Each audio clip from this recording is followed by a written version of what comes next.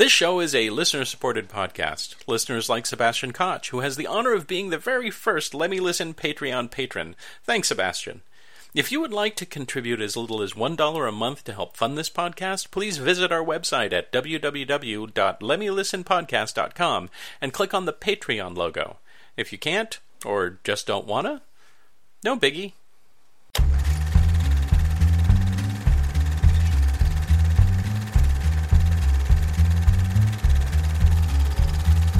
Hello, everybody, and welcome to Late Seating. I am Jason Harding. And I'm Steve Shives. And on this show, we take a hoary old chestnut, and we roast it up, and we see if it's good. Wow, that metaphor went really weird. By hoary old chestnut, I mean a classic film. And by roasted up good, I mean we make fun of it whether we like it or not, and then we review it to see if it still holds up. Did I save the metaphor, Steve? I think you did.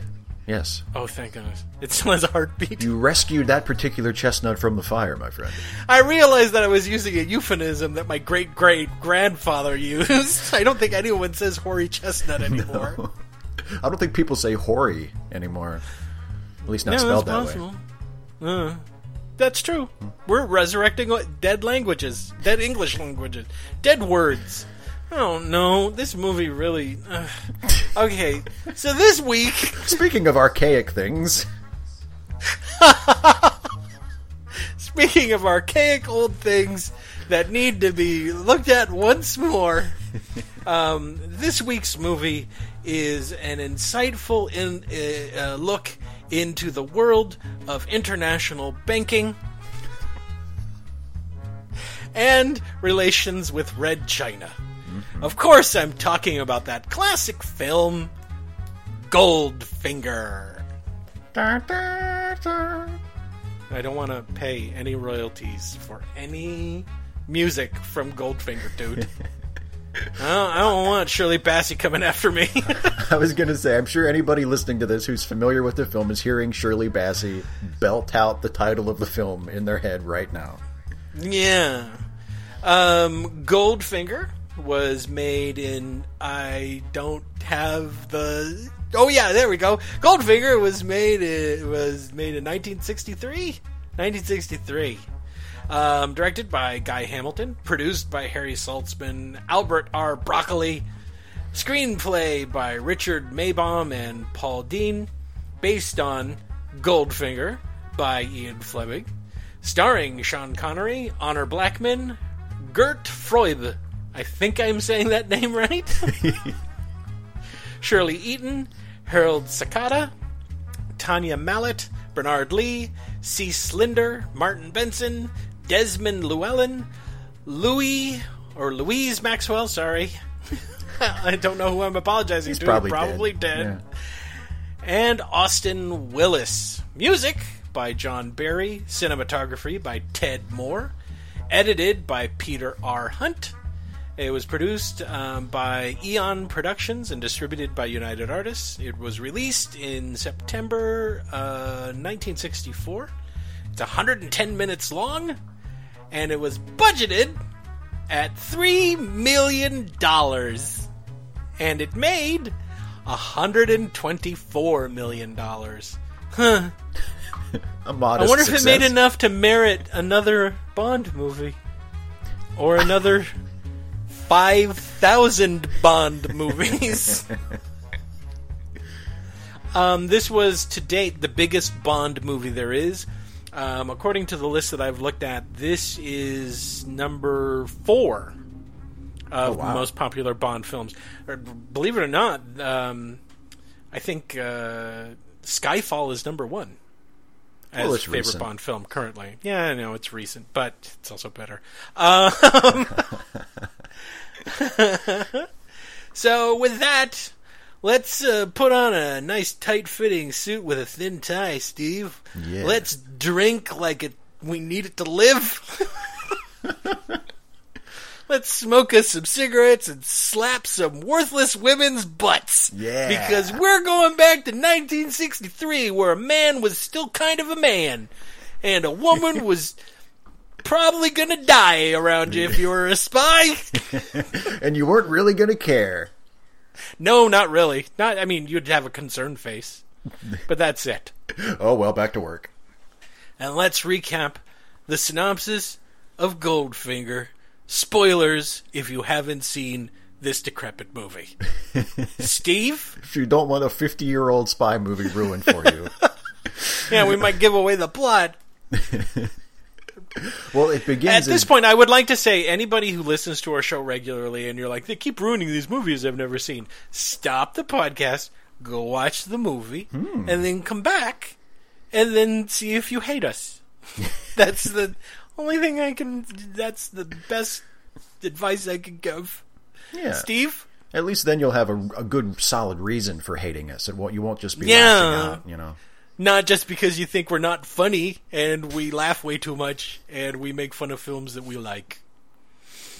Why would anybody have a problem with any of that? I don't understand. Look, I do that to my relatives too. I make fun of them and I love them. They don't invite me to things no more. I wasn't in any of my grandparents' wills. I think I'm doing something wrong, Steve. Just, hey, you be you. That's you be you. Okay, can we please recap the plot of Goldfinger? Should we talk about the movie at some point?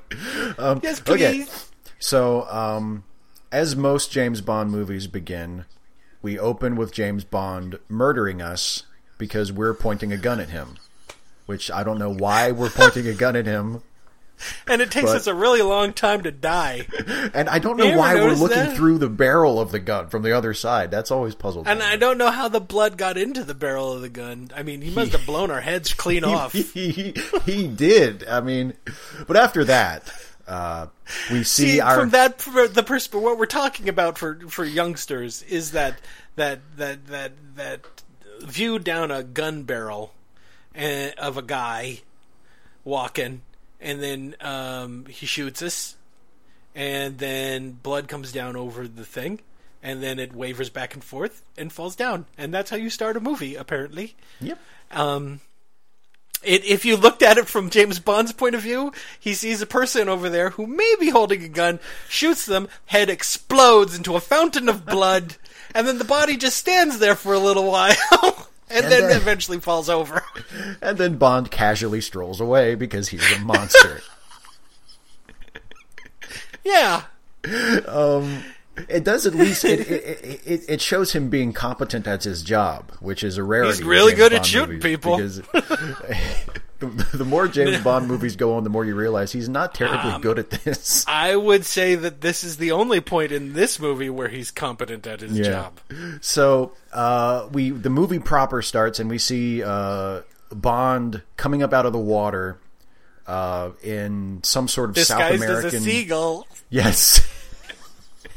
And he sneaks Wait a minute, we have to explain that. He's in a wetsuit.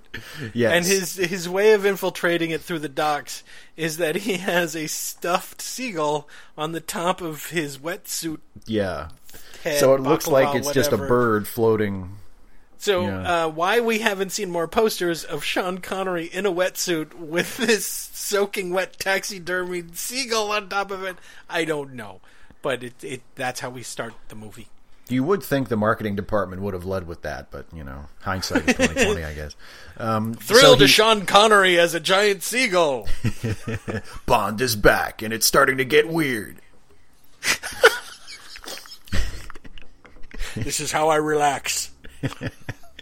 So, he sneaks into this secret compound that I guess belongs to a drug dealer or something, and he squirts a bunch of C4 everywhere. Yeah, and he sets a breaks timer into on these it. these giant silo thingies, and inside the silo thingies is like a 60s mod office complete with art, and drums of nitroglycerin. Because you use a lot of nitroglycerin in drug dealing, I guess. I guess in the 60s that's the way it worked. The nitro gives the coke some real kick. Actually, it was probably Count Sosa's coke. That's true. It was heroin. It was heroin. Because remember later on he says it was heroin. Yeah, whatever. Like it matters. Powdery white substance. It doesn't matter because James Bond blows it all up anyway. He sets his explosives and then he steps outside and he pulls off his wetsuit, revealing a perfectly crisp white tuxedo underneath. Dry tuxedo. Completely dry. Mm-hmm. And he's like, I'm James Bond.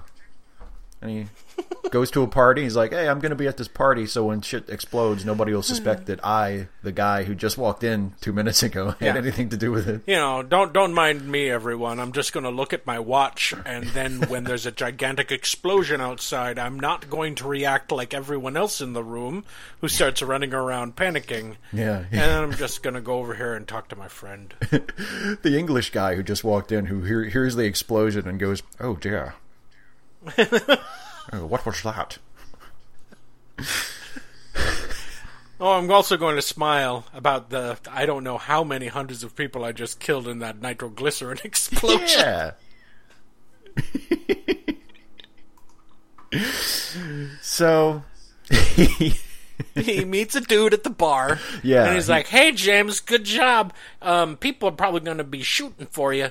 You better get out of here. We got a plane. And he'll be like, I'll get on the plane, but I've got to pork a woman first. He doesn't... I don't know where that voice came from. But that's your bang-on Connery impersonation. That's right. I'm James Bond. Hi.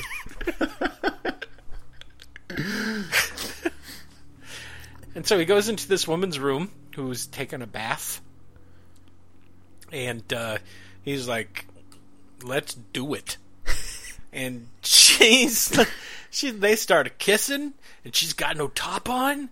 Smoky. We don't see anything, guys. This is a PG. This is a PG film. It was PG before there was PG, so naked backs is as good as you're gonna get. Sorry. And she's like, "Oh, why do you always have to carry a gun, James Bond?"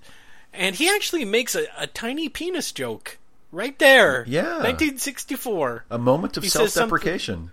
Yeah, he says, I have a terrible inferiority complex. Yeah. So then he starts macking on her, and she's kissing him, and then he does something impossible, which is see a reflection in her eyes of nasty dudes coming to kill him. And he James Bond choppy sakis them, and throws them all over the room, and he throws one guy in a bathtub, and then electrocutes him with a fan, and then he gets to say a one-liner. Shocking. Because I bet you kids thought Arnold Schwarzenegger came up with that shit. No, it was James Bond. James Bond came up with that. And he's got a ton of them in this damn movie. A couple of them don't even make sense. Every time anybody else drops a cool one-liner, James Bond gets a nickel. He invented it. And some old spy's home. Oh, God, my residuals. Every time there's a Die Hard retrospective when TNT does all of the Schwarzenegger movies, I can get an egg cream. Yippee-ki-yay indeed.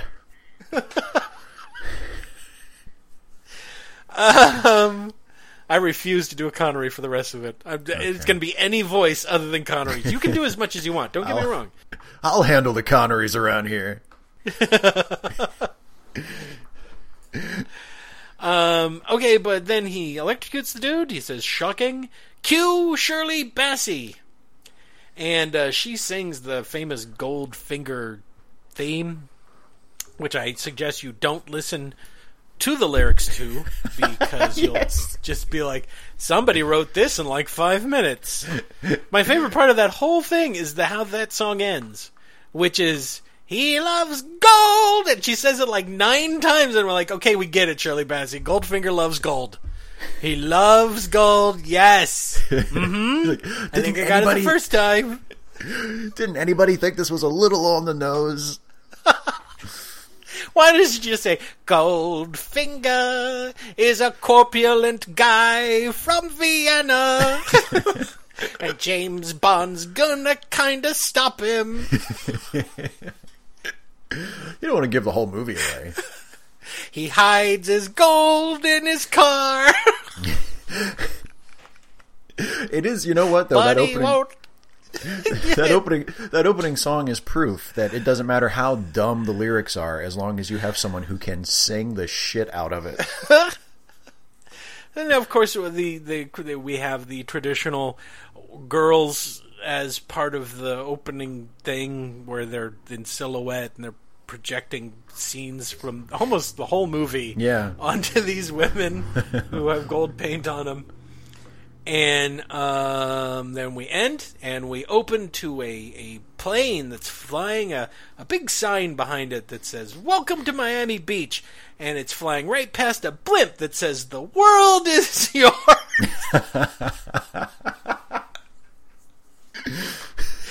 That is a callback. You have to go watch the Scarface review to understand that joke. See, I'm getting them to listen to That's right.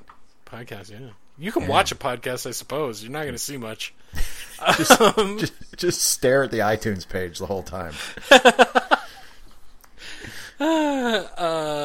And we go to a hotel where there's ice skating and swimming, and we meet Felix Unger.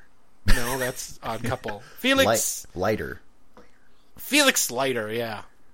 And he's there to meet Gold Jimmy Bond, and he meets James, and he's getting a massage. And as soon as James Bond sees him, he's like, "Get out of here, woman. Man talk. Now I'm going to slap you on your behind." I'm literally going to do the most misogynistic thing Jason has ever seen in a movie, ever. Yep. Where not only do I devalue you as a person, but also as a human being, and treat you like a thing that I like. Dismissed. Mm-hmm. But Felix is there to tell him, "Hey, there's a guy here at the hotel, and his name is Goldfinger." Auric Goldfinger. Auric Goldfinger.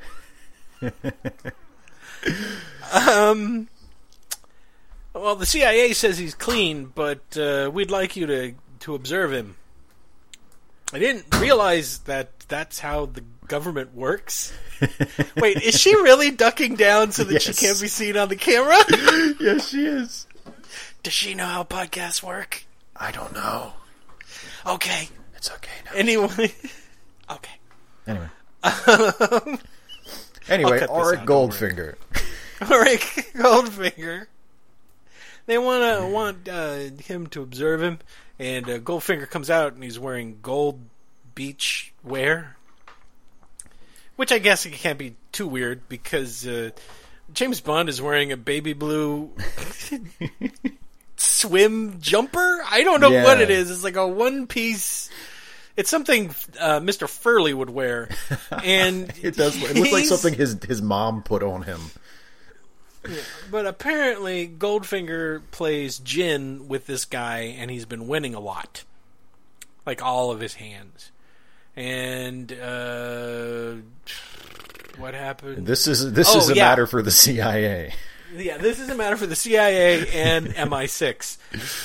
So get ready to thrill, ladies and gentlemen, to James Bond fucking up a gin game. Yeah! That's what you come to the movie for, right? Is to watch him fuck up a gin game?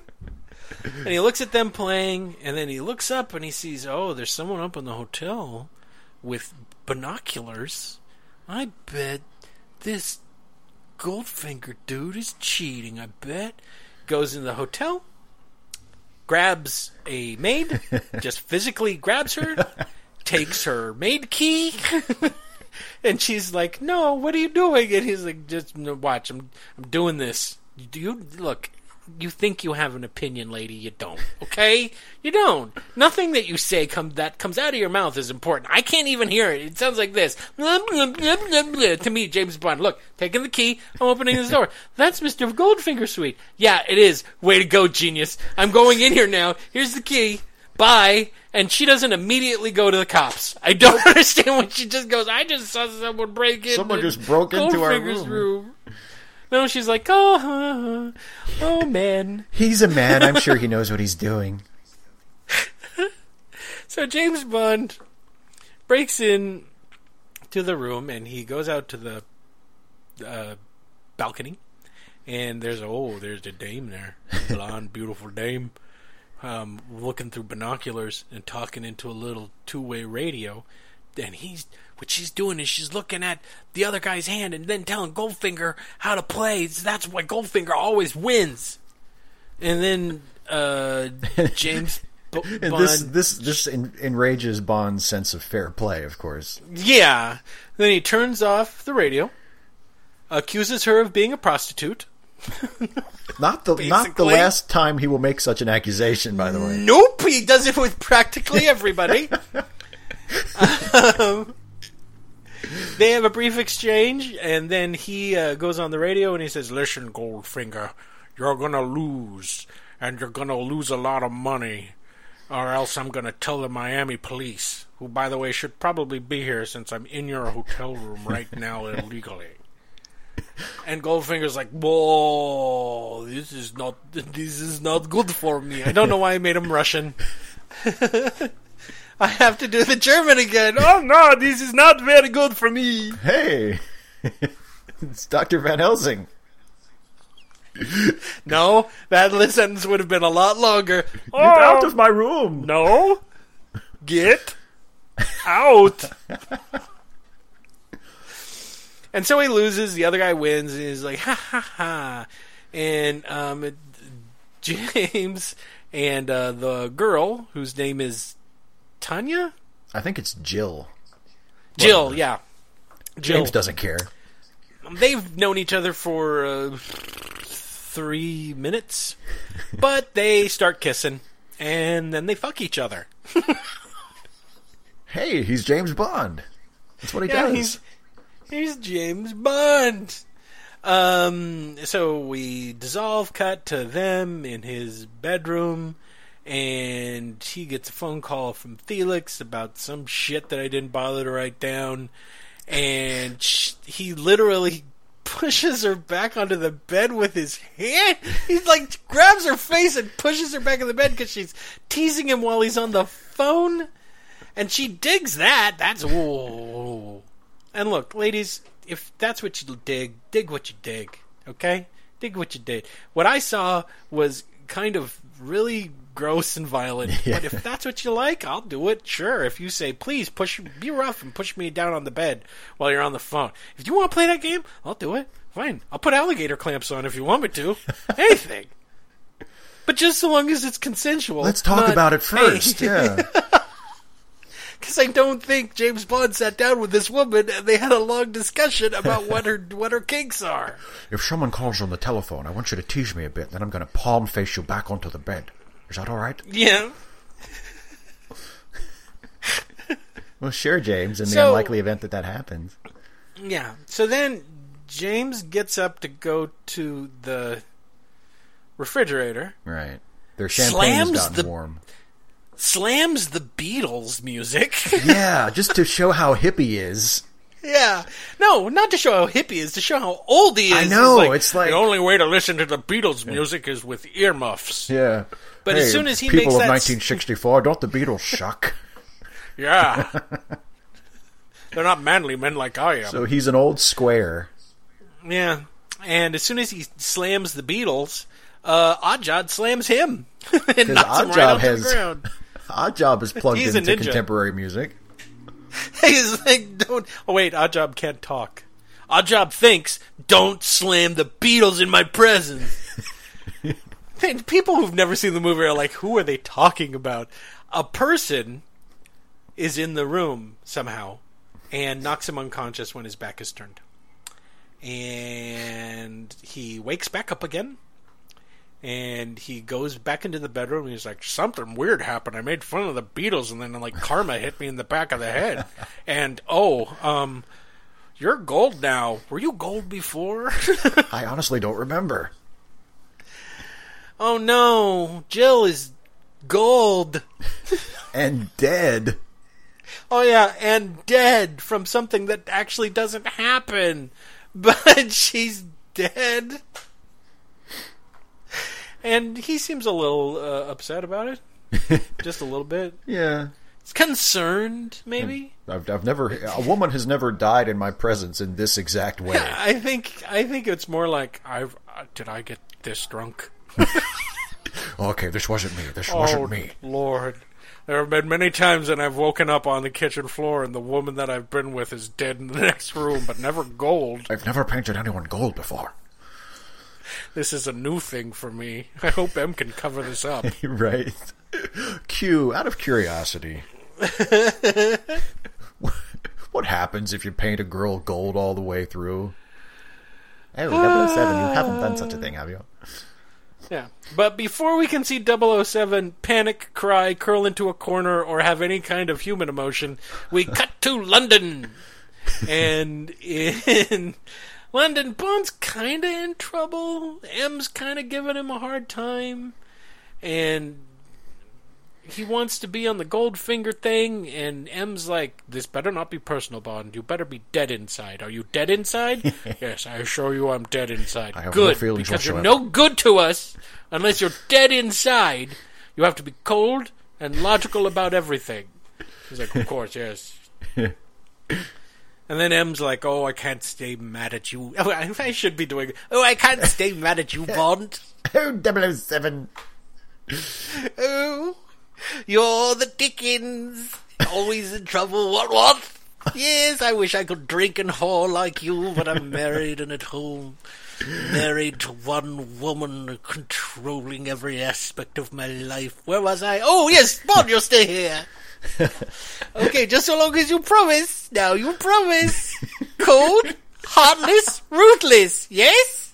Good, jolly good. Now go catch Goldfinger. Go on. Now go out and sexually harass Moneypenny. I'll listen from here because I enjoy it so much. Time to drop my trousers. I'm the boss, but I don't care. What are you going to do about it? I'm M. Fuck you. I'll have all the other double O's kill you just like that if you ever say anything. Oh, yes. So he basically says, Bond, you're going to come to dinner with me so we can learn more about this Goldfinger shit. And Bond's like, okay. And then he goes and he meets Moneypenny, who only makes this appearance in the film, like in most films, in which she shows that other female trait, which is she only wants to get married. Yeah. Yeah, she just wants to marry him. She wants to marry him and maybe have his children. And Bond just plays her off or whatever. We really needed that scene, didn't we? Yep. Why? I don't know. We need to explore all facets of his woman hatred. So, yeah, they have this flirtation back. I wouldn't say Bond hates women. I think Bond finds them distracting. In a sense, he really likes them. But there's flirting back and forth, and M is like in the other office, had been listening the whole time, with his pants around his ankles. Going, okay, I'm quite done. You can leave at any time, Bond. Knock it off. I've got Get what out. I need. I'll see you at dinner. So then we cut to this dinner scene with the Royal Bank of British people. Yes. And James Bond gets a chance to show everyone that when it comes to alcohol, he knows everything. He can identify the brandy and how it was made, and someone it's like, oh yes, it was cast wrong and it was a little too old and it's 28 years. Yes, and I believe one of the people who planted the grape stems had leprosy and yes. It's like, that's incredible, Bob. Stop showing me up. I thought it was good brandy. Does that help you be a good spy? Like, why do you know all this? I don't know. It helps you be a good alcoholic. That's what it is. It seems like you might because have a serious problem. Earlier on, before he killed Jill in the blackout, he was talking about the quality of champagne and how exactly it should be served. Remember? He's like, oh, no, Dom Perignon should only be served at 53 degrees Celsius. What's your middle name? I have no idea. Shut up. So, now we get a whole lot of exposition. Thrill to James Bond talking to boorish British guys about gold. We get an explanation about what gold is, and who has it, and where they put it. maybe banks. I thought you just buried it in your backyard, but no. Apparently there are these things called banks where you keep gold. Who'd have thunk it? Weird. And they think Ulrich Goldfinger has been smuggling gold. And they need James Bond to find out if he's been smuggling gold. And James Bond goes, okay. And M goes, oh, goody gumdrops. Because that was the only plot we had for the film, James. I live vicariously through you, James. Go and stop the gold smuggler, James. If you should ever die on assignment, I'll kill myself. I will. If you're gone, all I'll have is my wife.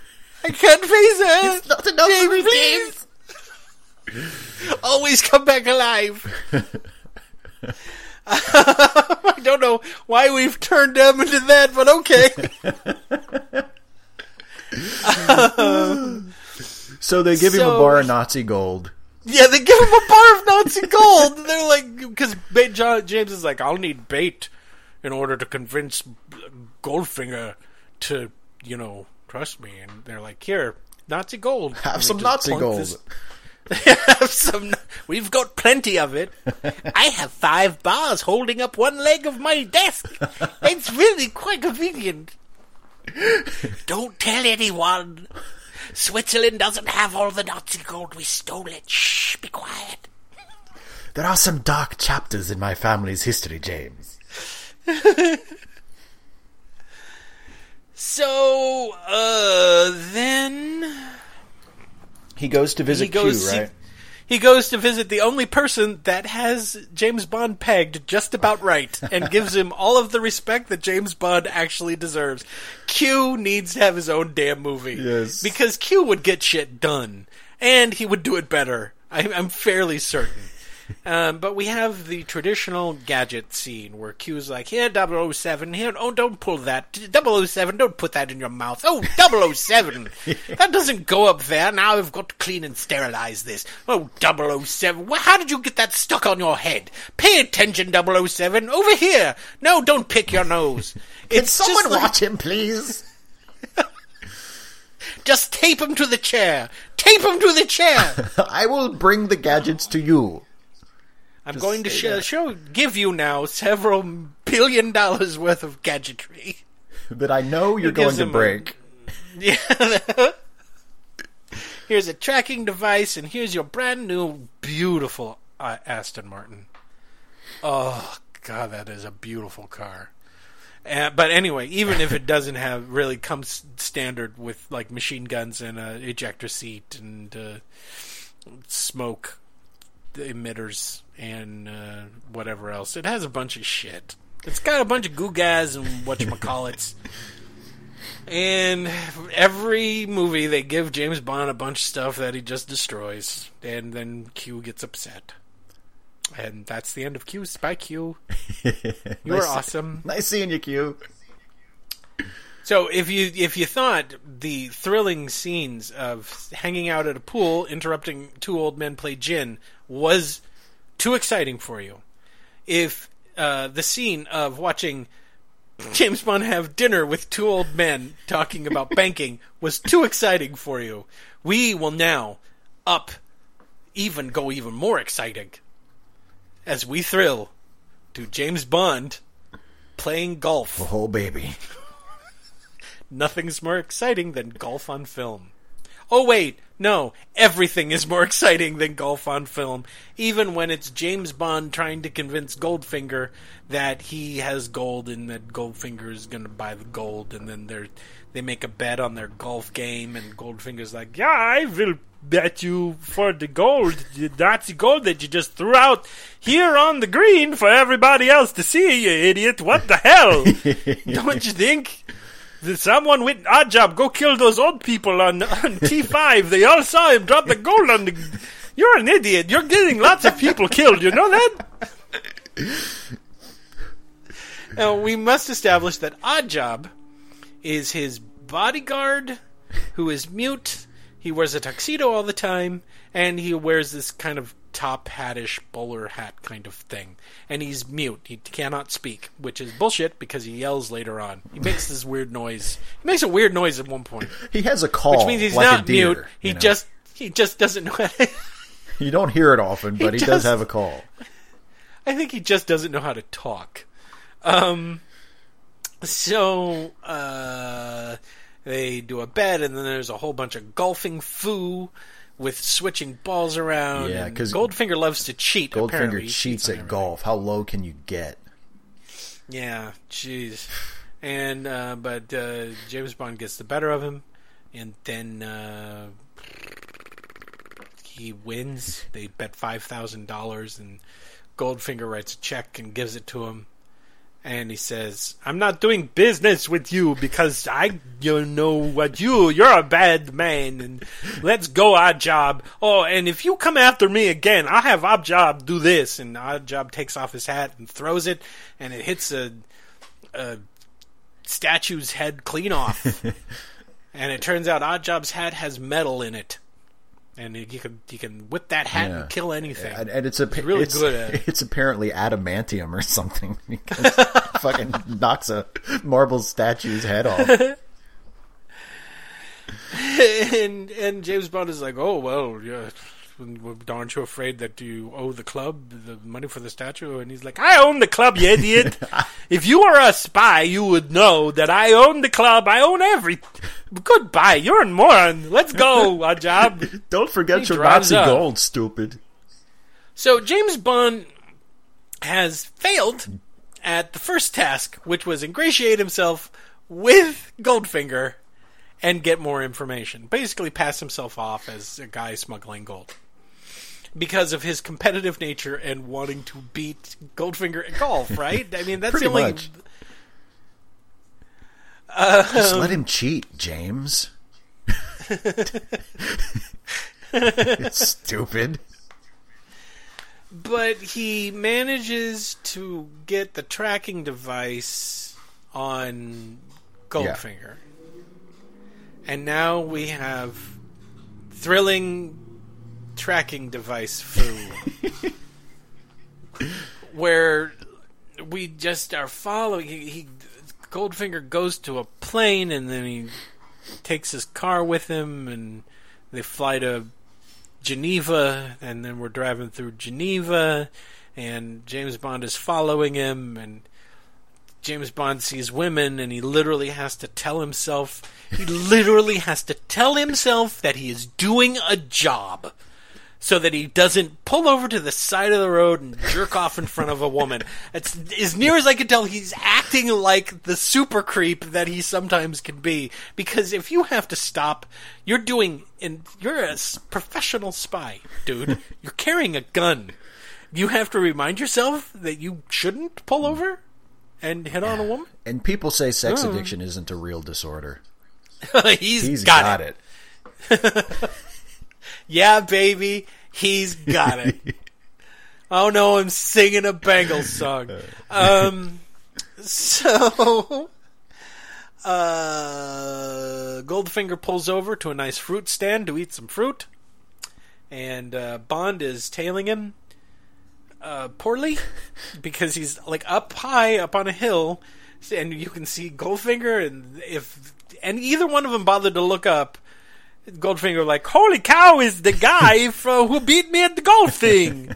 Oh, why is he here?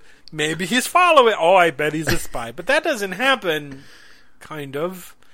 Because as Bond is looking at him, there's another person up above him who then shoots and misses James, and he freaks out, and he gets in his car, and he starts driving away, and now we have another car chase. Except... there's honking? I didn't understand this part. A car comes up behind him, a car that passed him earlier that had a pretty woman in it. Now it's the same car with a pretty woman in it. And she's honking to get around him. And he's not letting her get around him because he's a jerk. And then, when she gets up alongside him to pass him, he presses a gadget thing, and little blades come out and pops both of her tires. Now, there are two ways to read this. Either, number one, he thinks she's the one that shot at him, or This is how he's gonna get pussy tonight, is by blowing the tires out of this woman's car and then offering her a ride back to town and finding a mechanic.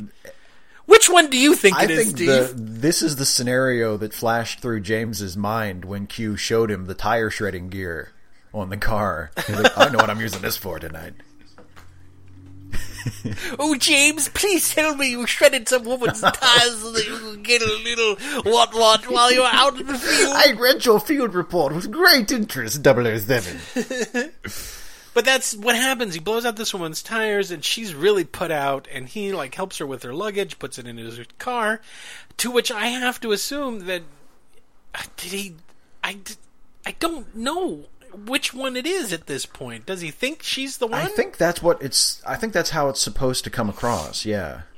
I guess, but he drives her... But if she's an assassin trying to kill him, then why doesn't he just come out and say, you tried to kill me. Who are you working for? Doesn't do that. They chit-chat back and forth. He looks at the case, and he says, that case has a rifle in it. And she's like, no, it has ice skates. He drops her off at town, and he's like, well, would you like to have dinner? And she's like, no. And he's like, holy boy, wait a minute. What? Who am I? Am I still me? Am I James Bond? He goes and sits down by the side of the road and has an existential crisis because a woman told him no. What am I even doing? Why didn't my mother love me? Oh, God. But then he's tracked Goldfinger's car back to his factory thingy. And apparently he names all of his businesses after his first name, Auric. It's like Auric Industries on everything. Yeah. And I don't understand why more business people don't do that. Well, how come instead of the Trump Hotel, it's not the Donald Hotel? Exactly. Because it sounds stupid. That's why. Well, unless your name is Auric. Unless you're running a restaurant, that's the only time it's acceptable to name your business after your first name. Yes. Okay? Joe's. But, okay, so he sneaks into Auric, and... He overhears him talking about Operation Grand Slam. No, he only hears the word, hears the word Operation Grand Slam. What he actually sees... oh, boy... What he actually sees is how Goldfinger manages to smuggle the gold, which is apparently a process that would cost more money than actually the gold that they're smuggling.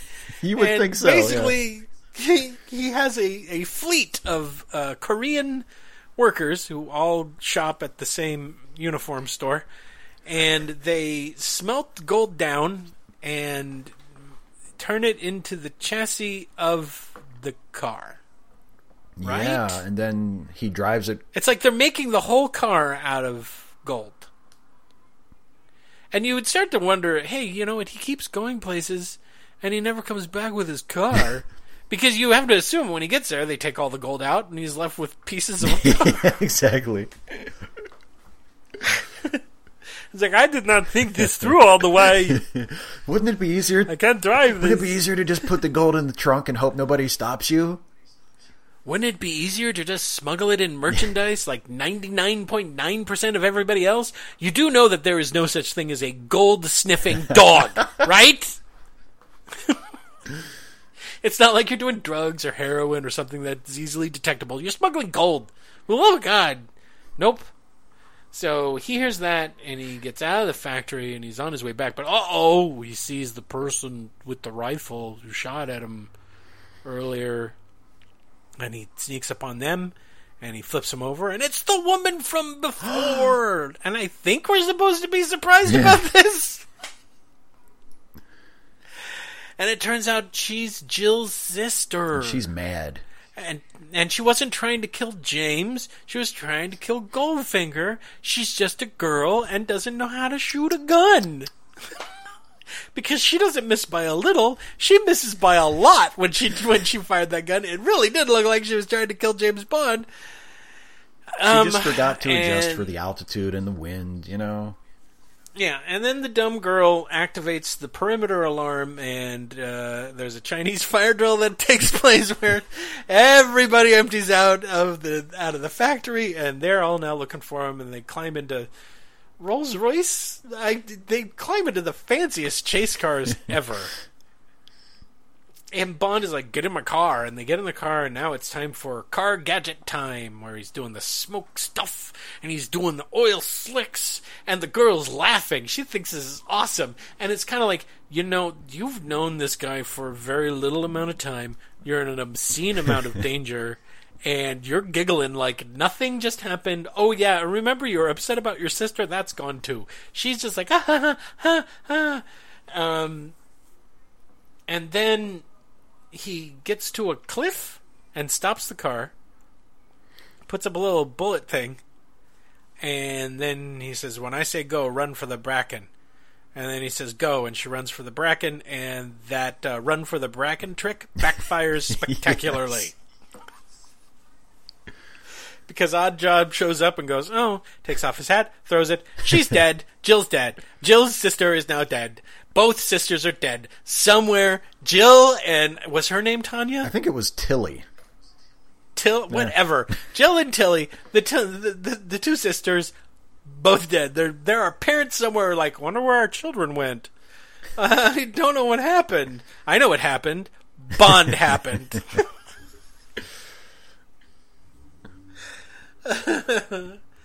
But then they get a brilliant idea. They're like, well, let's take him back to the thing. And, oh yeah, let James Bond drive his own car back. We'll just put another guy in there with a gun. And he's like, drive. And it's kind of like, why don't you put three people, and then, why are you even taking his car back? Just take him in your car. Or here's an idea. How about one of you guys take your gun and just put two in his head? Just Done kill deal. him. Why do you need to take him back? No. This is a great plan. He will drive back in his own car, his gadget-laden car.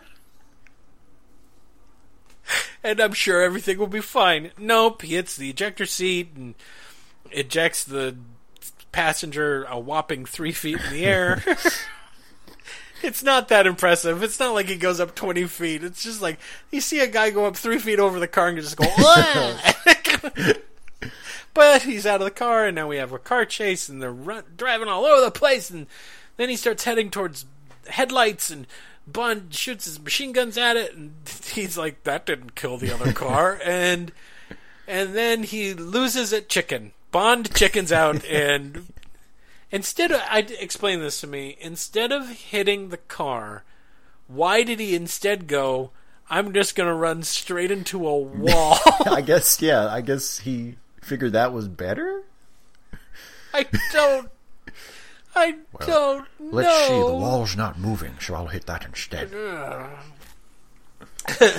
Okay, I've been talking for a long time. It's your turn. Well, because now you get this iconic now scene. It's time. Yeah, now it's time for the most famous scene in the movie, right? Because Bond wakes up and he's tied to a table in some kind of laboratory, and Goldfinger shows up and he's like, "Hey, check out my laser."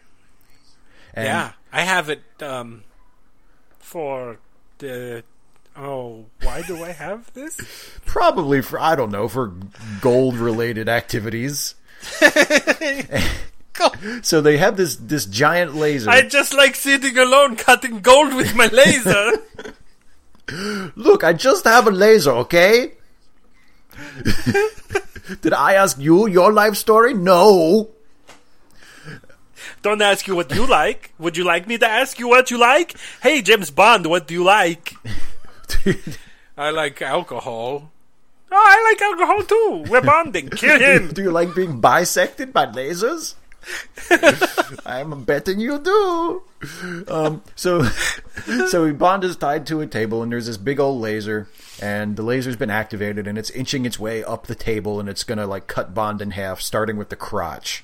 And James is understandably alarmed at this eventuality, and he's like, hey, Goldfinger, I heard all about Operation Grand Slam, right? So if you kill me, more people are just going to come after me. and they're gonna fuck up your shit anyway. So you might as well just let me alive. Doesn't. Yeah. So if you're expecting some sort of clever physical way that he gets out of this, nope. He just talks his way out. He bluffs his way out. And there's also the most famous line in the movie where Bond sees that he's trapped and the laser is itching up on him, and he's like, Goldfinger, you don't really expect me to talk, do you? And Goldfinger says, fuck you. I expect you to die. Oh, I expect you to do lots of things once that laser hits your stingy tongy. You'll probably be screaming. You'll probably be like, why did I become a spy? Oh, no. You'll be like, oh, my blood and guts are coming out. But don't worry, it cauterizes as it cuts. It's very clean. That's why I like it. Anyway, yeah, you'll probably be screaming horrible things like that for at least until it gets about right around your belly button, and then you'll just go into shock. Aren't you glad you asked? Well, bye-bye. I got to go talk to the red Chinese guy. But because Goldfinger is an idiot, he falls for Bond's bluff. And he says, and maybe I'll just keep you. Yeah. And so it's time for Bond to take a dart nap. Yes. And then the movie moves to yet another of its incredibly exotic locations. We've seen Latin America, we've seen Miami, we've seen London and Geneva, and now we see Kentucky. No, you're jumping way ahead. You're jumping way ahead. You're jumping because when he comes to, he wakes up and there's another beautiful blonde woman for him to get killed. Oh, that's right. I mean, yes. A beautiful blonde woman whose name is forever remembered simply because someone wrote it down and said, yeah, we're putting it in a movie. Her name is Pussy Galore. Yep. And she's like, hey, welcome on board Goldfinger's plane. Let's cover a few things. I don't like you. I work for Goldfinger. Oh, yes, thank you very much for implying that I'm a prostitute, but no, I just fly his planes. We're headed to scenic Baltimore. Oh, that's right. Yes, they go to Baltimore first. Beautiful Baltimore. What a dump. All of Maryland can burn for all I care. I don't like that. There's this one town that really needs to get it bad. I hope the events of this movie take place there and it winds up that Goldfinger wins and everyone dies. The audience is like, okay, there's an in-joke here that we're not getting. Yeah. People are tentatively raising their hands. Excuse me. Does Steve live in Maryland? We're supposed to do some research for this. Anyway. So she goes back up to fly the plane because apparently she's a pilot for Goldfinger. And they do another one of those great plan things, which is, hey, I know, let's leave the trained super spy alone with his luggage with only a bartender to watch over him. And then he goes, I want to change out of these clothes. Can I go use the bathroom? And she's like, sure, go back there. And then we get a bunch of peephole foo where she's looking through a peephole at him while he's trying to surreptitiously turn on his little homing beacon on himself. Because he got a little homing beacon for himself. It's a little mini one. Yeah. And he slips that into his shoe. And then we land. And, that's... we cut to maybe one of the funniest things, if you're really paying attention. We cut to Felix's office in Washington. And Felix is talking on the phone about some fucking shit. I have no idea, because that wasn't what I was looking at. What I was looking at was what was directly outside of Felix's window while he's talking. And what's directly outside of Felix's window while he's talking is the front of the White House. Yep.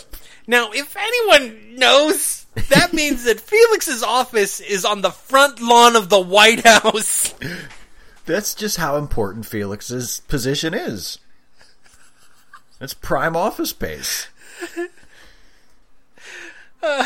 Or he's like in the tool shed.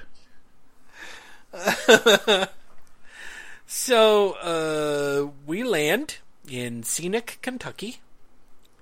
And Pussy Galore has an all-girl kick death squadron of all blonde, all girl flying stunt performers? Yeah. A flying circus. Yeah. Because it's called Pussy Galore's Flying Circus. Because at this point, I think the writers were pretty drunk. I think they wrote this all out in one evening. They came to the next morning and said, fuck it, we're keeping it all. It's pretty good. Just as long as you keep drinking. Don't stop. So, to reinforce that we're in Kentucky, we go to, let's see, how can we reinforce it's Kentucky? Oh, a plantation house? Mm-hmm. Check. Banjo music? Check. Steeple horses? Check. There you go. And later on, mint juleps. Absolutely. It's the American South. Oh, and also KFC. Yeah.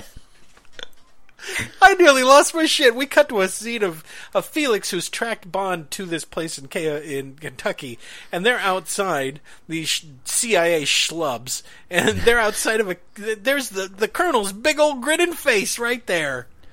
I'm like, oh. Because they're in Kentucky. Right, I get it. Okay, so they bring Bond to the plantation. They lock him up in this cell down underneath the main part. Because, like all plantations, this one is equipped with a concrete dungeon. I'm not going to say what I thought that probably was, considering where it was and that it's a plantation house. I think everybody can get there on their own. Yeah. But we don't have time for that, Steve, because it's evil plan time. Oh, yeah, it's time for the big supervillain evil scheme explanation scene. Yeah, you go for it. Yeah. Well, he's got a bunch of gangsters there, right? Are they? Or somebody. Are they mobsters? They're just bad guys. Some of them talk like mobsters, because doesn't one of them say, like, I ain't working with nobody from Chicago? Hey, Goldfinger. Yeah. You promised me $5 million for doing this thing. Yeah. And Goldfinger's like, yeah, I know. How do these people get in contact with each other? I know. They all subscribe to the same newsletter, I guess. This fat guy came up to the club and he says, hi, my name's Goldfinger. I got a plan that I ain't going to tell you. Could you smuggle some... One of them smuggles people. Can you smuggle some people into the country for me? I was like, sure. We're evil too, because we're the evil brothers, even though he's like German or something. Am I really in Kentucky? Exactly. So all these gangsters, all of these second-rate Chris Christies are there, and they've all been helping Goldfinger to gather what he needs for this evil scheme. Like, they're all helping him smuggle different things into his Kentucky headquarters here. And he's going to explain to them what this has all been about. And he flips a couple of switches, and some control panels are revealed, and like a thing on the wall turns into a big aerial map, and a big model comes up out of the floor, and it's a model of Fort Knox. And at no point did any of the gangsters says, hey, Goldfinger, how much did you spend on all this crap? Right. I mean, you got the blinds that come down, you got a pool table that turns into a control panel, you got a big projection screen that you barely use, and then you got a model that comes out. Who built the model? Do you have evil model makers someplace that made you a model of Fort Knox? The whole floor slides away. It's not even a complete model because it doesn't show where all the army guys live. Yeah, right. I hope he didn't pay a lot. It's kind of a second-rate model there, Goldfinger. You know, my nephew Timmy, he likes the model trains. He could have made you for that cheap. I mean... Why didn't you call me? I get you a good model for a good deal. Look, Goldfinger, I don't understand why you're telling us this anyway, because it's fairly apparent that we're probably going to die. Yes. Yeah. Everybody in this room is probably going to die soon. So why are you showing us all these plans for what you did?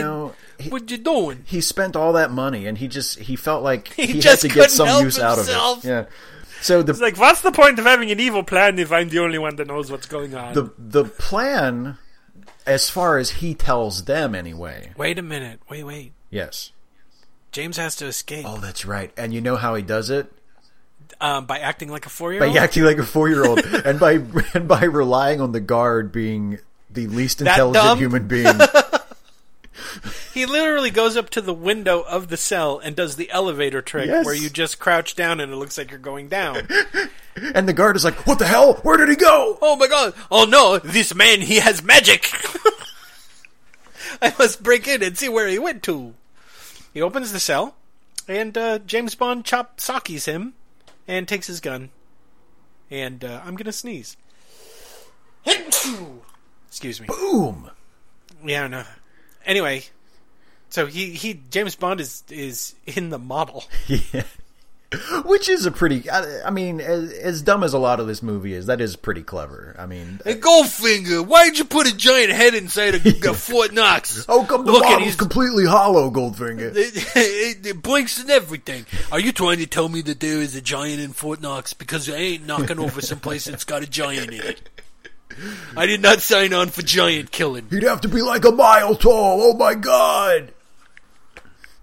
He's going to get us all moited, fellas. So James is under the model. Solo is like, okay, that's it, I'm gone. Yeah, exactly. Yes. Draw the line at that giant killing. Nope. I'm sorry, I threw you off. No, it's fine. So Goldfinger is explaining to the gangsters what the plan is, at least what he is intending for them to know as the plan. And the plan is to rip off Fort Knox. And he explains briefly what Fort Knox is for anybody in the audience who's never heard of Fort Knox. Yeah. It's just basically a huge gold repository where the United States federal government keeps most of its supply of gold.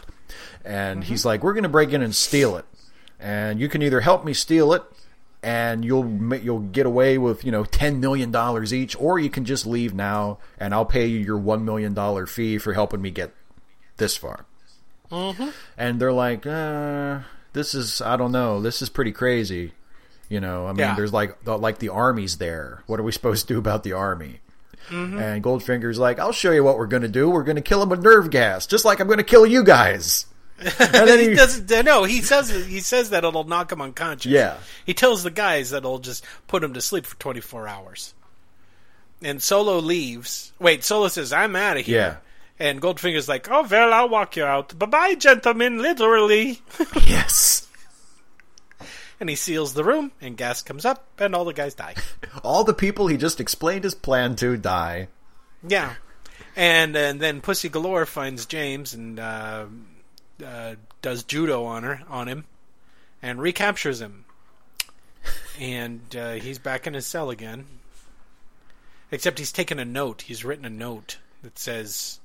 Hey, all the stuff I heard. Or something. Yeah. And he manages to slip that note into Solo's coat pocket.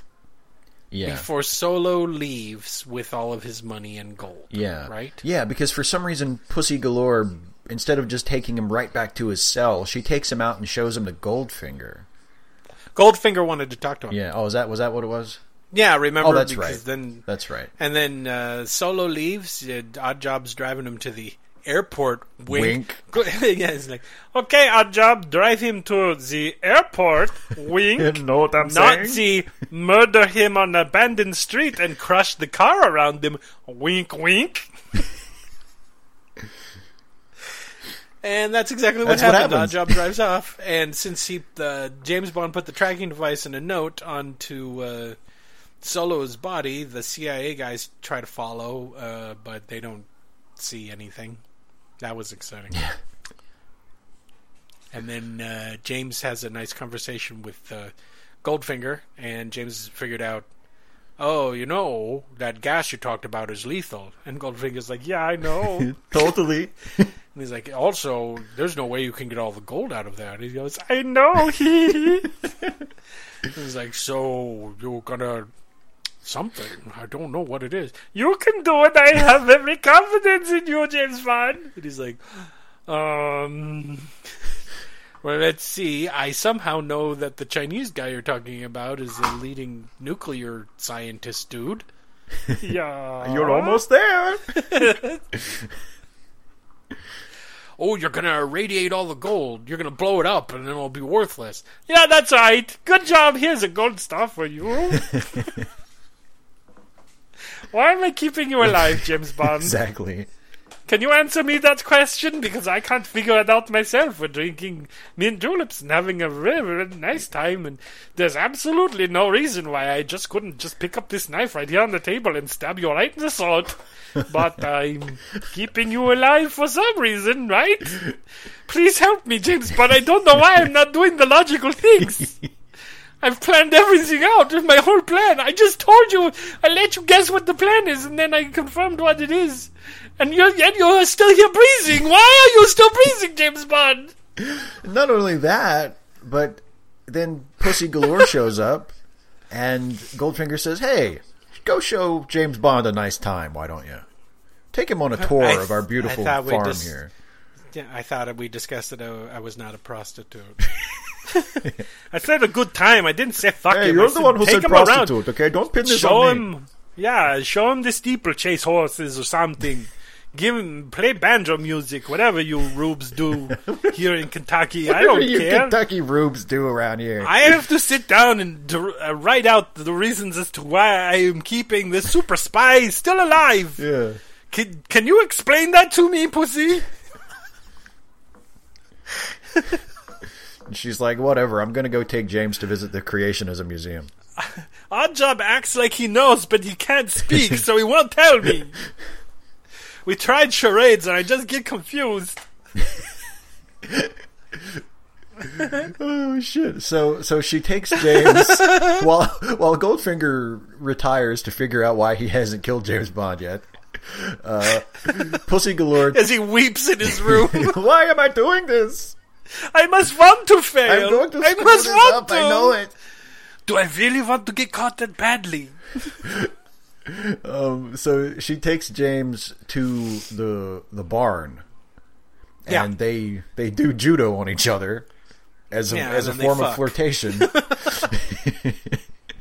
And then and then he forces a kiss on her that she obviously does not want. But then she melts. Because he has magic manpower kisses that make her all wet. And she's like, "Yeah, let's roll in the hay, literally." Yep.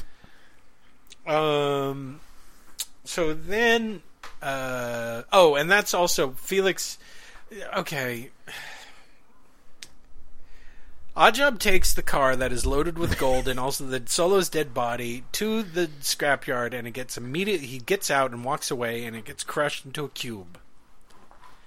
And then Goldfinger has to pick up the car and bring it back to the farm so that they can get the gold out of it. Right? Yeah, it's not the most efficient plan. Why didn't Oddjob just get the gold out of the damn car? Yeah. Or here's a wacky idea. Knowing that he was going to kill Solo anyway, just load the car with, like, fake gold. Oh, that works. Give him some I don't fool's think gold. Solo tested it. No, what? Yeah, what, did he taste it? He's like, "Oh, that's the real thing. No. That's real gold." Thanks, Goldfinger. Yeah, so Goldfinger goes to get a crowbar and pry his gold out of the cube. So Felix follows the tracker back to the plantation farm, and he's looking at it through binoculars, and he sees James Bond there walking around with Pussy Galore, and he's like, he's fine. Everything's fine. He's got booze and women. That's our James. He's in his glory. Just let him be. Yeah. And the psychic's like, how many venereal diseases do you think he has? Well, and Goldfinger's men... Keeps me up at night. Bob. Goldfinger's men notice Felix and his partner outside the fence, and they don't even seem that worried about it. They're like, they're probably looking for racing tips. That's pretty normal in America, right? Yeah, I guess. I don't know. They must really like horses. These Americans, their love affair with horse racing. So now it's plan day. And they show the flying circus. All the blonde girls in their planes take off and they fly over Fort Knox. And they spray their Instagas. Yeah. And I call it Instagas because it apparently moves at the speed of light. And isn't diffused into the atmosphere at all. It sprays and people just fall directly over as soon as they hear an airplane. And if I was doing a plan, I would be kind of like, that's a little suspicious. But no, everyone's following. We have like 15 minutes of watching army dudes fall over. Yep. That's all we see, just army dudes falling over from the gas. And then they say, okay, the gas is done. Everybody's dead. You can come in.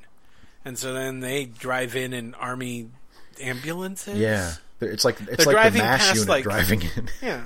And they're driving up towards the thing, and there's like cars turned over with like civilians hanging out of it to indicate that there's been civilian casualties. Yep. And they get up to the main gate, the electrified main gate, and then they blow that up with some dynamite. And then they get up to the door of Fort Knox, and the ambulance is, the top's opening up. What's at the top? The laser! A supervillain laser! That's why he had the laser! See, Okay. it all comes back around. It all makes sense. He needed the laser to cut off the metal door. It's a very tightly scripted film, you see? Why didn't they use the laser on the metal gate? Why did they have to blow up the metal gate with dynamite if they had a laser? You know why? Because he bought the dynamite before he had the laser. Before he had the And laser. he's like, I gotta use this dynamite for something. I'm not going to let this dynamite go to waste. So they get in to the vault. They get into the vault somehow. They open it up. They bring in the nuclear bomb. And before they do any of this, they have some guy go out with a gas mask on and a spectrometer. Yeah. That says everything's fine. We can go in now, and everyone goes in. They don't have to put on gas masks. And then they get in. They set the bomb, and as soon as the bomb is activated, what happens, Steve? What amazing thing happens? What amazing thing happens that makes me punch myself in the face for watching this movie? Is this when all the dead people wake up? They're zombies! Oh my god!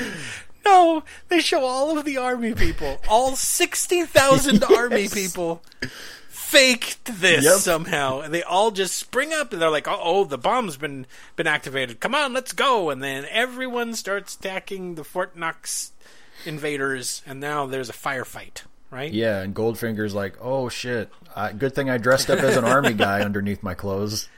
Meanwhile, he's handcuffed James Bond to the nuke. Yeah. And the nuke is in the vault, and Oddjob's there and a couple other dudes are there. And then when all the shooting starts, Goldfinger goes, I better shut the vault door. Otherwise, they'll get in there and deactivate the bomb. So he shuts the vault door and locks some people in there. And the guy who has the key to unlock the thing goes, I'm not going to die. And then Oddjob kills him. Yes, you are. And it's like, Oddjob, do you not understand what's going on right now? Your boss just locked you in a vault with a ticking nuclear device. And you're okay with that? Oddjob's motives are a little difficult to define in this scene. So outside, army guys are shooting, and Goldfinger rips off his jumpsuit, and he's got a army uniform underneath it, and he escapes with Pussy Galore on a helicopter. But inside the vault, we have a scene where Oddjob throws James Bond around a lot. It's time for the one-on-one showdown that the whole film has been building to. Has it? I guess. I don't know. James Bond manages to get the key out of the dead guy who's like, I'm not dying for this, out of that guy's pocket. And he undoes his handcuffs, and he spends the majority of time during the firefight just trying to bang the cover to the bomb open with 2 bricks of yes. gold. You skipped. He kills Oddjob first. Does he? No, I thought it's in here. Oddjob stops him. He comes downstairs, and then he's like, and then they fight, and then Oddjob throws his hat around, and then Oddjob's hat chops down some electrical wires, and then James Bond has the hat. He throws that into some bars where it gets stuck, and then when Oddjob reaches for it, he electrocutes the bars, and then Oddjob dies. And Right? and now there's officially no one in the movie to root for. 'Cause- So now, so everyone's trying to get the vault back open. All the other Korean extras are dead, and James Bond gets the lid off of the nuclear device finally. And inside, it looks like Geppetto designed the bomb, Yes. because there's like twirling things, lots of clockwork. It's like a and music spinning. box. It's like a big music box. I expected it to have music box of music. And now we get to the scene where James Bond has no idea what to do, and he's like, "Oh, should I pull this? I don't know what I'm gonna pull that." And the counter's clicking down, and it's getting closer and closer, and then finally, what we hoped happens. Someone more competent than James Bond steps in and just flips a goddamn switch and turns it off. Literally, someone else pushes James Bond out of the way and flips a switch and turns it off. Probably a switch marked off. just do this. James Bond was getting ready to pull wires randomly to get this bomb to stop. Oh, God. So as a reward for almost killing everybody, James is going to go to the White House, right? he's going to have lunch with the president. Now, let's recap. James Bond was supposed to ingratiate himself with Goldfinger by pretending that he had gold to unload. He failed. Then he was supposed to just follow Goldfinger and get information on him. He got captured, so he failed there too. He spends, I would have to say, the bulk of this movie captured. Yeah. All the time. He attempts to send a note to Felix. That fails.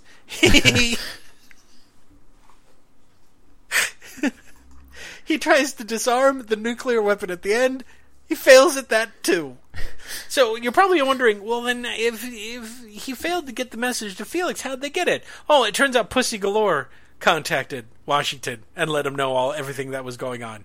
Because James Bond's magic dick put goodness in her. Yeah. And now she's just like, oh, hey, guess I'm what? good now. I'm good now, and I'm going to go tell... So Bond did nothing! But guess what? He's having fucking lunch with the president because of all the nothing he did. All he did was drive around and shit happened to him. He murdered the fuck out of a whole lot of people, and he managed to get 2 innocent people murdered right next to him. 2 siblings! There is a grieving family because of James Bond somewhere. But no, he's going to be able to sit down with LBJ, and LBJ will be like, I don't even know why you're having lunch with me, son.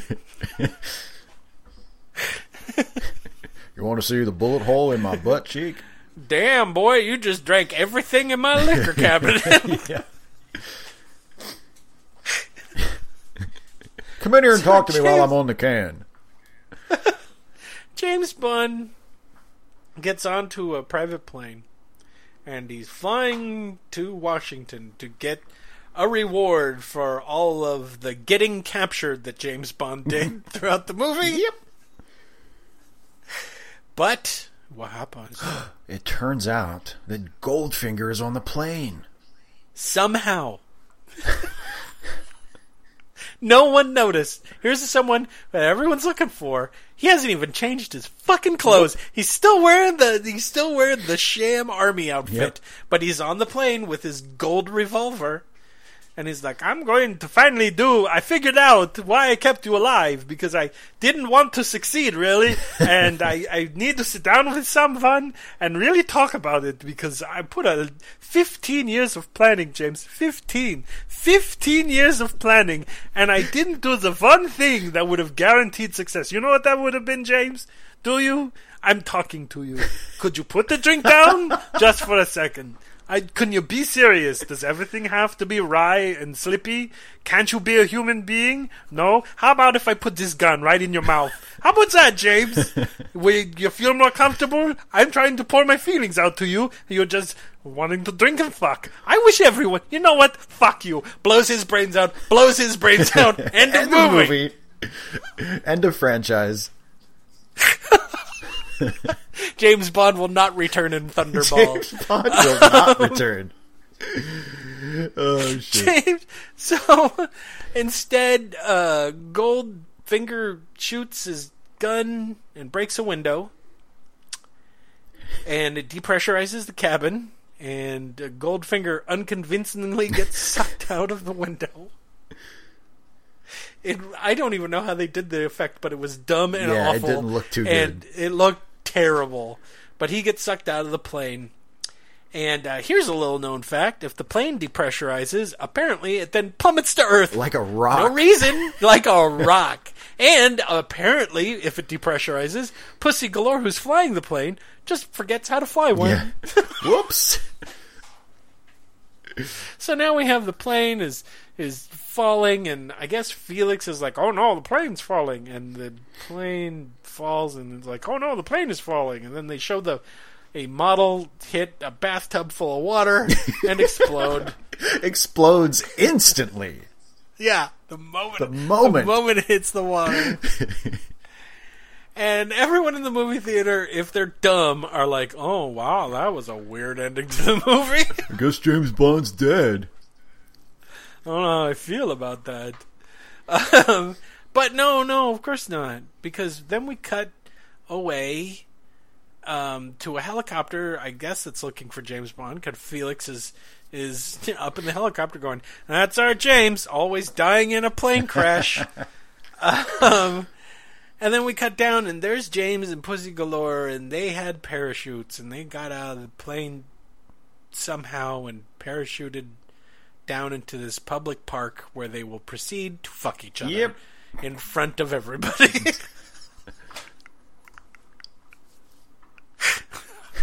And and that's the end of the movie. Really? That's the end? It's very abrupt. Blink and you might miss the part where it's the ending part. Well, you know it's the end because it cuts to the credits, which are projected once again on, I presume, the corpse of the gold-painted lady. Jill's corpse. Okay, let's get the most use out of this woman's corpse as we can. Okay, Steve. It's time for us to review the classic film Goldfinger. How do you feel about Goldfinger? You know, I remember when I first watched this movie because I think I'm pretty sure I was an adult the first time I saw it. I didn't see it like when I was a kid at all, I don't think. Me too. I had not, I'm still not really what I would call like a big James Bond fan. There are huge swaths of the series that I have just never seen.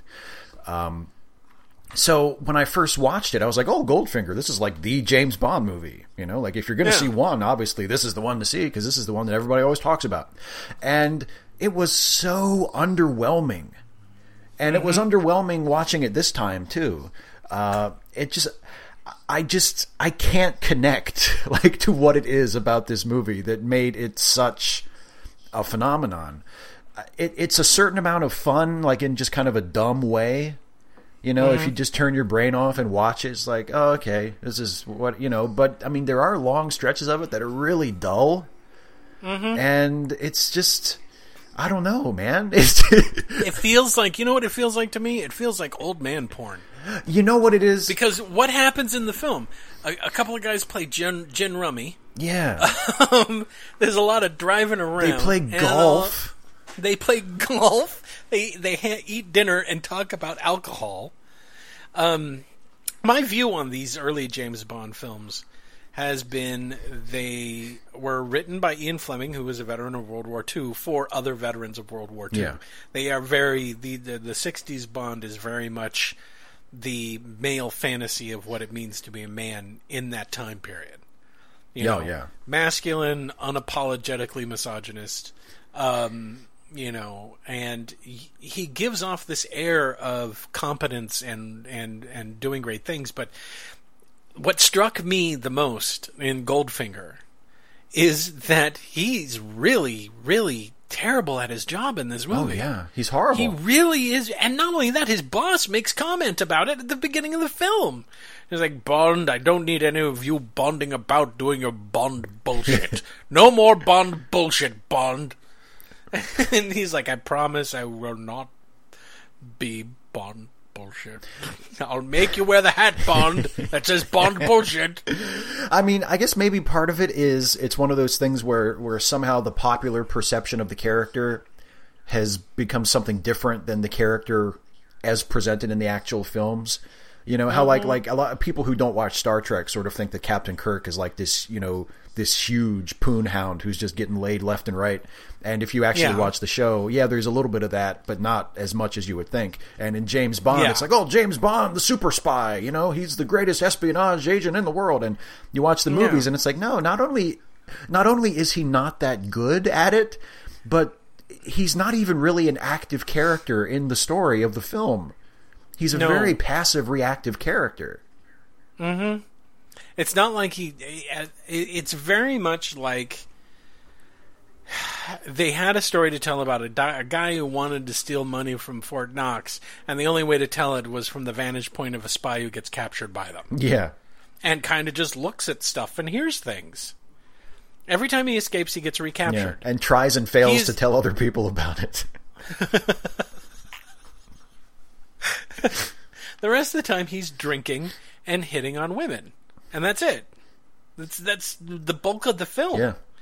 And that rewatching it this time, I was surprised, by how much he failed to accomplish in the course of the movie.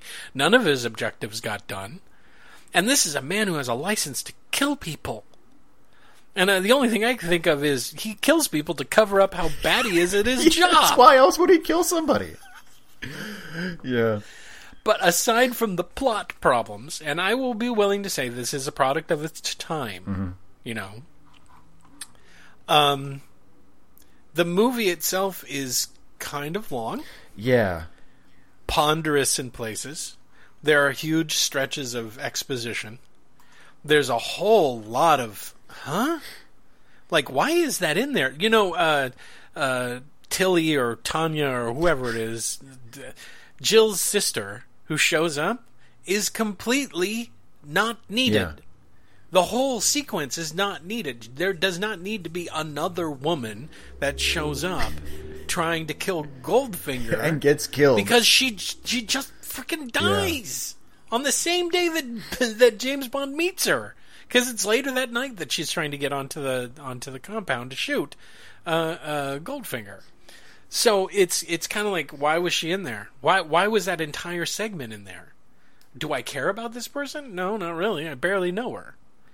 So I guess Bond's upset about it, and the one female character that everyone remembers because of her name, Pussy Galore, isn't even in the film until more than halfway through it.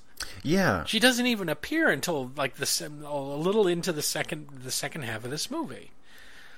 And the gin rummy scene and the golfing scene and all of this other just what felt like padding. We've got to pad this movie out.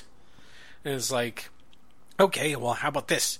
James Bond and him have a bet while they're golfing. Okay, that ought to add 5-10 more minutes to the film. And it gets kind of, compare and contrast. I know that maybe that's a product of its time too.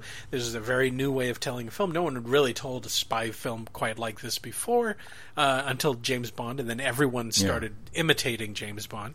And maybe I'm more used to the more current stream of James Bond films, which do have spots of boring stuff. But what they're adding into the new James Bond film is something weird, and that's called character development. Self-awareness.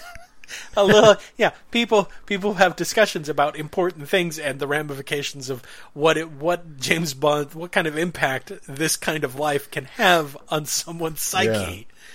Whereas Bond is a blank slate.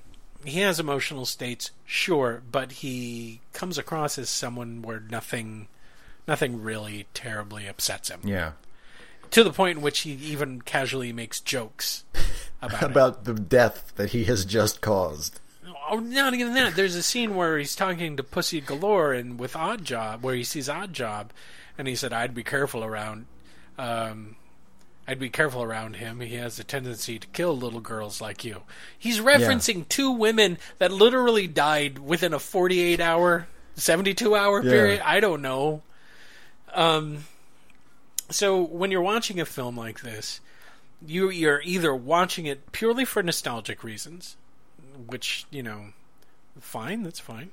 Or you're watching the film for kitsch value. Yeah.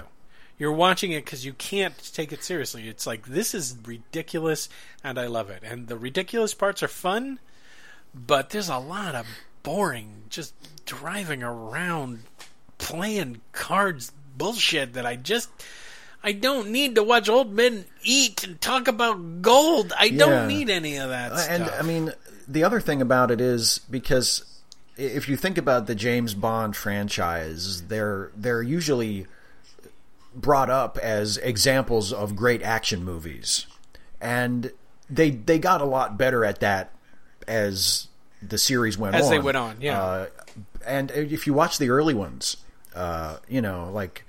It's directed so flatly, and maybe that's a function of the time. Maybe it's just the way action films were made was changing and evolving, and new shooting techniques were to come in the 70s and the 80s that would make things more kinetic and more exciting. But if you look at a movie like this and you compare it to not even the most recent Bond films, but maybe some of the Bond films from 10 or 15 years ago.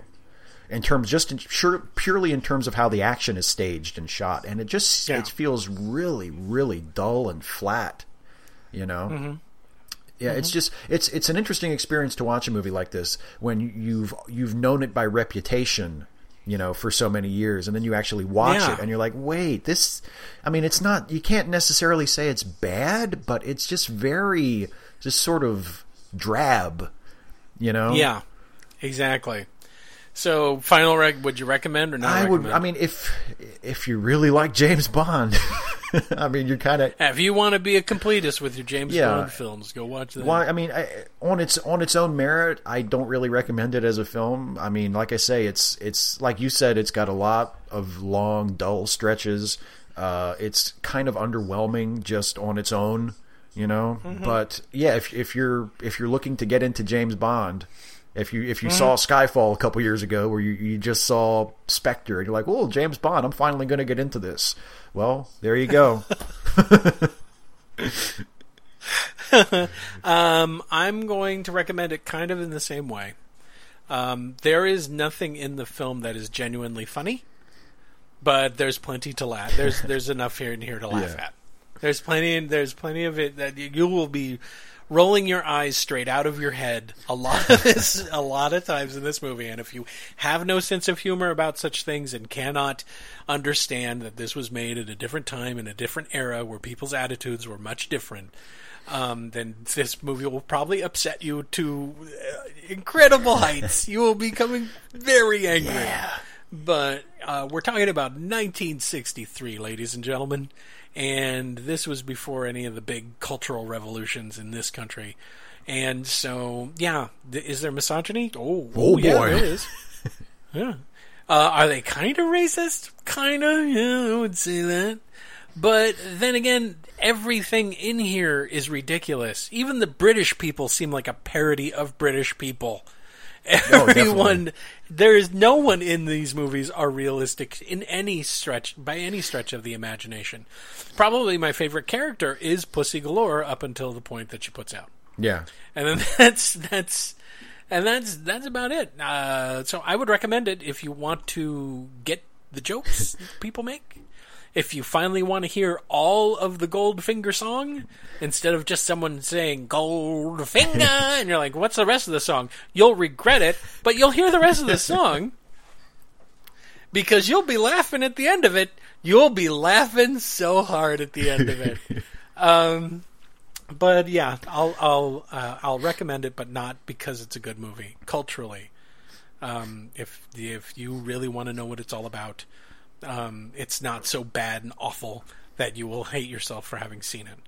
But don't plan a party around it. No. Or anything. No Goldfinger parties. Now it's time for us to recommend a film. Recommend a film. Okay. You know what? I am actually really looking forward to doing this recommendation because I'm going to recommend one of my very favorite movies ever. It's a spy movie, but it's not the same sort of spy movie as James Bond spy movies. It's not really an action movie, but it is a great, wonderfully made, thrilling, romantic, dramatic film. It is my favorite Alfred Hitchcock movie. And again, one of my favorite movies, period. It stars Cary Grant, Ingrid Bergman, and Claude Rains, and it is Notorious. Oh. I love every second of this Notorious. movie. Yes, exactly. I love this movie, and if you want to see a very different kind of spy movie than a James Bond movie, a movie that plays with issues of honesty and trust and the effect that this sort of an espionage life can have on a person and his or her relationships, and there's all kinds of just really deep dramatic stuff that is examined in this movie, and it's just a really great film. It's a movie that I can recommend more highly than almost any other movie I could think of. It really is one of my favorite movies, and it's great that Goldfinger gave me an excuse to tell you, if you haven't seen Alfred Hitchcock's Notorious, to go check it out. Okay, cool. I'm going to recommend a movie that isn't technically a spy movie, but follows all of the spy tropes. So I mean, for example, it has a person investigating somebody. It has a madman with a super weapon. It's got disguises. It's got gadgets. It's got damsels. It's got all of that stuff. The only difference is that the name of this movie is The Pink Panther Strikes Again. The Pink Panther Strikes Again, I think, is I think it's maybe the third movie. And it's the movie where I think they just decided, screw it. We don't care anymore. Basically, if you're familiar at all with the Pink Panther movies, Inspector Clouseau, played by Peter Sellers, is an inept French police investigator. And at this point in the film, he has been promoted to chief inspector because his boss, Herbert Lom, has been driven insane by Clouseau, and he's been put into an insane asylum. And just when he thinks he's over being insane and he can go back to his job as being chief inspector, Clouseau visits him and drives him completely mad. And he decides that he will not rest until Clouseau is killed. And thus starts a plot that has missing scientists. And you know what? A lot of the stuff that I was complaining about in the James Bond films, for example, kind of racist against French people. Just a little bit.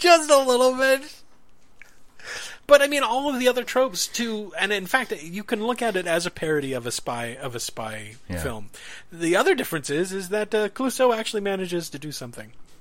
So definitely not a James Bond movie. Exactly. So go check it out. It's 1976. It's one of my favorite films. It's one of the funniest of the Pink Panther films. And I think we're done. Oh, good. Your assignment is over, Bond. You've wrecked all the cars. You've destroyed all the gadgets. And you didn't accomplish a damn thing. You've seen to the death of numerous innocent civilians.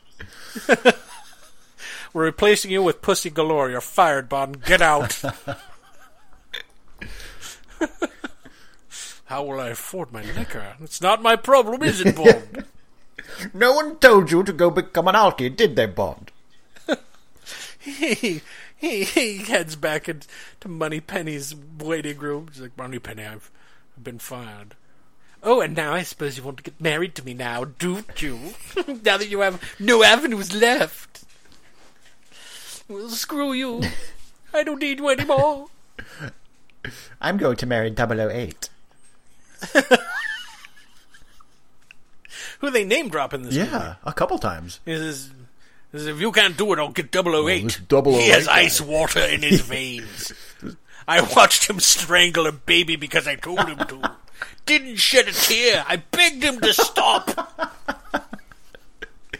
I want to see. That's the kind of man we need serving Her Majesty. I want to see movies about that guy. I don't? Oh my god. Coming. Well, you're going to. It's called Batman versus Superman. Okay, we need to stop the podcast before we go on a tangent that ends all tangents. We're getting to the point where the podcast is going to bleed into our actual conversations. All right, that's it this time around. Thanks for listening. Until next time, this has been Jason Hurting. And Steve Shives. And go see a movie this week. Jason, do you really expect me to stop talking? With any luck, you will, but I know you're just gonna keep screaming. Actually, I'm looking forward to watch you scream when the laser touches your tender flesh. I'm hoping that you'll admit all your weaknesses and how you never really passed spy school. You know, you're really easy to capture, you know that? All the other evil guys, they say, hey, wait until Bond shows up. You know, he's really easy to capture. You can tell him anything. Just whatever you do, make sure to kill him. And I'm going to do that. I think. Maybe. I don't know. I have to think about it. Someone call my shrink. I'll just be here. Okay, someone stop the laser until I'm done talking to my counselor. Could someone get me a glass of water? Even that scene, he stops himself from killing him. Don't you understand, James? I love you. I just did all this to impress you. If you're going to leave me strapped to this table too long, I am going to have to pee. Just say that I'm a sexy gold baron, and then this all can end. It can all end, James. Oh, shit. Be my boyfriend. It's the only reason I did it. It's why I haven't killed you. Oh, man. It's a power fulfillment fantasy for the worst people It's also in the why world. I've never slept with Pussy Galore, that other woman who I spray painted gold. It's only for you. All for you, James. I say, 007, this took a turn. What? The villain did this all just to impress you? Well, I can understand. I invented the entire MI6 just to attract you. You know none of these assignments are real, right? It's all an elaborate ruse, 007. Now kiss me. I'm demanding you do it. It's an order. This is the best and weirdest James Bond fan fiction ever.